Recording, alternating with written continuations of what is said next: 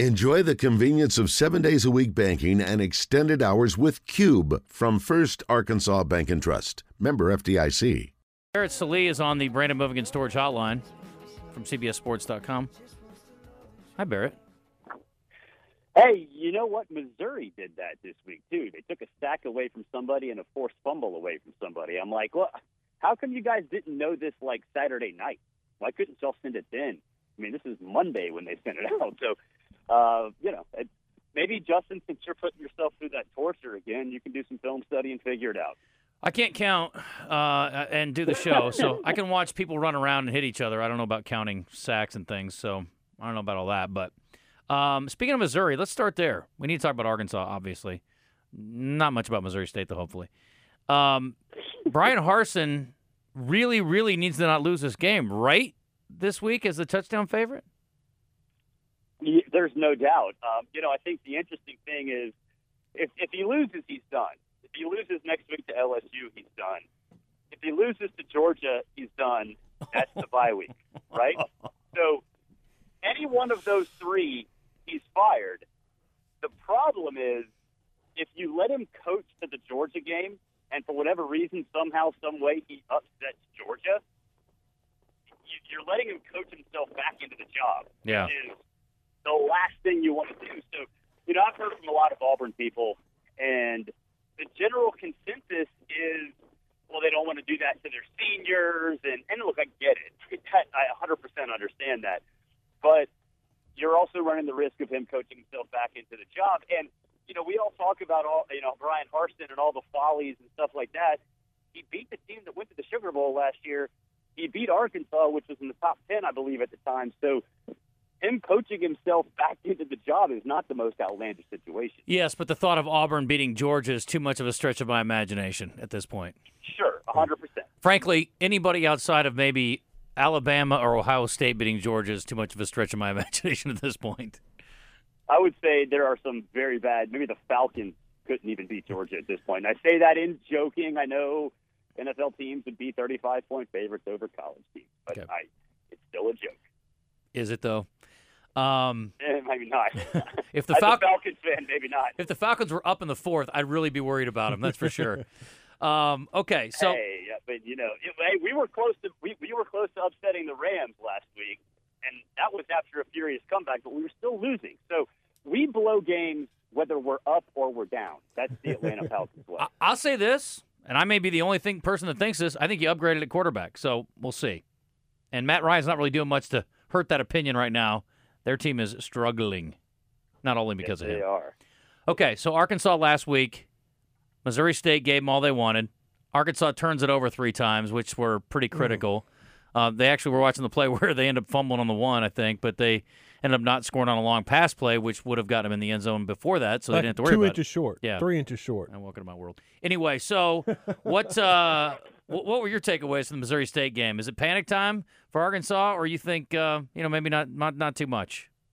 I was going to say with that last quote, they might take your FCC license away. I'd like to be 6 feet tall, and I'm barely 5'9", Barrett, is what I meant to say. Oh, that's the joke. Obviously. What'd you think I meant? God, obvious. Anyway. No, I think that Arkansas, a little to worry about, right? I think part of that was they were just looking ahead. And, look, I know folks will say, well, it's Bobby Petrino. How could they do that? The players don't care. Like, they weren't around for that stuff. The boosters and the fans obviously do. But I think, look, the turnovers were there. The special teams issues were there. It just was a sloppy, stupid game that they won by, 11? Yeah. I understand the frustration, and it doesn't help that it's Bobby Petrino. But I don't think it's anything to worry about. Look, the pass defense, the thing with Arkansas, how do they have the worst pass defense in the country and the most sacks in the country? Like, those two things do not seem like they're possible. No. But, I think that's a little bit concerning, but not this week against Texas A&M. Okay, so let's talk about this matchup. Texas A&M is the favorite, in this game. Do you agree that should be the case, or are you like us and are scratching your head a little bit on that? And again, it's 2 points, but still. Yeah, I'm scratching my head a little bit on it. I think maybe it's because the public saw the Missouri State game and are like, I don't know about Arkansas, but if they watch the A&M Miami game, they should be more concerned about Texas A&M because, yeah, they got the win. Great. That's awesome. They got beat in basically every single category except game management because Mario Cristobal's game management was horrific. So that's the reason they lost. Now, that's part of the game. I get it, but they didn't solve any of their issues. Max Johnson was 10 of 20. They didn't pass the ball at all.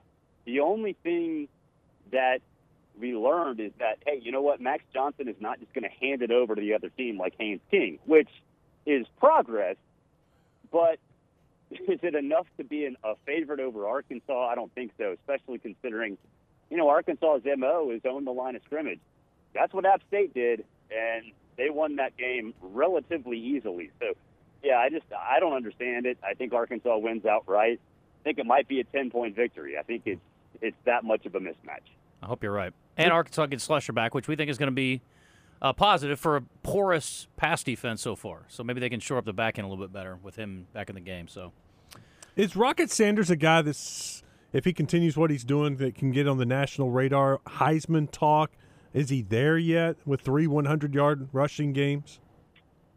He should, but he won't, just because I don't think the public will recognize it until November, right? And I think if a running back's going to win the Heisman or at least be in the conversation, they have to be on a national championship caliber team. And Arkansas is just not that right now. I mean, they might be, but the public doesn't realize that yet. Mm-hmm. So it's going to take an awful lot. That said, I think folks in the SEC certainly know about it. I've talked to some members of some coaching staffs around the conference this week, and they are fully aware of what he's doing and fully aware of how dangerous that rushing attack is. So nationally, still think it's going to take a little while, though. Got a cool name and everything. I mean, Rocket for Heisman. I mean, it's catchy for sure. When he's got a chance this week, it's happened before. True. Let me ask you about last week's game with Florida. I went and looked at the numbers, and we pay closer attention than you normally would for South Florida because they've got a Arkansas native playing quarterback who transferred from Baylor. His numbers, and I love Gary, but his numbers were atrocious last week, and yet they still almost beat Florida. What the heck is going on with the Gators? Well, they can't throw. Their quarterback's worse than Bohannon. I think we all kind of got caught up in the Anthony Richardson hype, and the truth is he did not pass well against Utah at all. He didn't hold the previous 2 games. The dude has 4 interceptions and is one of very few qualifying quarterbacks who haven't thrown a touchdown pass. So I think he got banged up a little bit. That explains why he didn't necessarily run all that much against Kentucky. He didn't do it against South Florida either. But I mean, if you're not going to progress as a passer, then you're not going to be effective. So I think that's really all there is to it. He can't pass. And until he proves that he can, I don't think anybody's going to buy stock in him. Last year, Arkansas ended a 9-game losing streak against the Aggies. Is that something Florida or Tennessee can do with Florida? I don't think the losing streak's that bad, but Florida's owned that series. I love Tennessee this week. I think they could boat race them. I do too. Tennessee won, 5 years ago? That's it. They've lost 16 to 17. That's going to change because Tennessee, they're a 10.5-point favorite, and I think the majority of the reason why it's not at least a 2-touchdown spread is because of Florida's dominance. Yep. But in reality, that doesn't matter. And Tennessee's like Arkansas, right? They get in the backfield, they cause havoc plays in the backfield, and so Anthony Richardson in 2nd and long and 3rd and long situations just sounds like an awful, awful idea. So I don't think Tennessee is going to have much issue at all. Yeah, I think it's just that point spread that scares you a little bit. I don't know. I think Tennessee's all over. It's kind of a down week in the SEC. When your 3rd best game, I guess, would be Auburn, Missouri. Is that it? Is that the 3rd best game? Yeah, pretty much. Vandy, Alabama is awful. South Carolina, Charlotte, not really much to talk about there. Yeah, Auburn, Missouri is probably it in terms of point spreads. And maybe intrigue, sad and pathetic and depressing intrigue, but intrigue nonetheless. Hey, Barrett, let me ask you about the Tulsa game, Tulsa-Ole Miss. Ole Miss's defense has been the storyline for me, and they're not as sexy on offense as they've been, but the defense, I think, is legit. And this is an offense in Tulsa that's been really good. They're expecting a relatively high-scoring affair. But I wouldn't be shocked if Ole Miss – I'm not saying they're going to shut them out like they did Georgia Tech last week, but I think this is a good test for them. What do you think of Ole Miss's defense, and can they do enough offensively to contend? I think it's lights out. I love that defense. I think they're just fundamentally sound, and that's the most important thing because they've got talent. And then, I know you look at competition and say Ole Miss hadn't played anybody. Their defense was so bad last year that doing it against an 11-team offense is still massive progress. And their running game is just absolutely lethal. So the passing game, that'll come. We know Lane can handle that. They run the ball, they play defense. And when the passing game, when the aerial attack gets going, that's a pretty dangerous, foundation that they have. So I'm buying Ole Miss 100%. In the notes here from the SEC, it says that Tulsa leads this series 3-0. Is that right? I can't remember the last game that they played, but probably in the 50s or something. Right, I don't know. That's weird. This would be the first ever Ole Miss win over Tulsa. There's some motivation for you guys. Okay. Did they play in the Houston Nut era? They played in your grandfather's era. I don't know. I'll have to look it up. What did you learn LSU Mississippi State last week? Yeah, I guess the only thing that I learned is that LSU's offensive line at least has some hope. I thought Mississippi State would get back in the backfield and disrupt Jaden Daniels, and they did, just not as much as I thought they would. So I guess that was it because they looked so bad against Florida State in that opener, and they got a tune-up in week 2, and then I don't know if they fixed the glitch, but fixed it enough to at least keep themselves competitive. So that was the biggest thing. I think Jaden Daniels is an effective passer. He's not great, but he's not terrible, and he can run. And then getting John Emery back, I think, will help them moving forward. 1964, the last time Tulsa and Ole Miss met. Hurricanes lead it 3-0. There you go. There's Lane Kiffin's talking point. Not plural. They're just the Golden Hurricane. There's only one of them. Yeah, let's be honest. I mean, do we really need pairs of Hurricanes? I mean, one is plenty, isn't it? Well, I mean, the city of Tulsa hasn't really received a hurricane before, right? No, just the golden one. I mean, what are we talking about here? I don't know. I think you can. I mean, Miami's already. Miami's plural, though, right?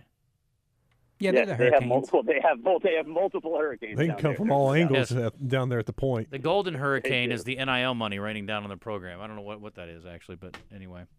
So you like Arkansas? You like? How about the mismatches this week? Who covers more easily? Kent State, Georgia, or Vanderbilt, Alabama? See, I think both of those teams don't cover. Okay, I actually can get with that. They're both in the 40s, right? 41, I think, for Alabama. Is it 44 for Georgia? 46 okay. for Kent State. That's a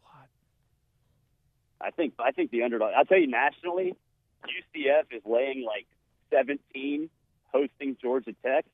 UCF might win that game by 50. Jeff Collins might get fired before he leaves that stadium. Really? Yeah. Get more faith in Gus than we do. Gus plus John Rice Plumlee is dangerous. Georgia Tech must be terrible. I didn't see it. I just saw the final score and the fact that Ole Miss embarrassed them. They're an atrocious football team. Awful.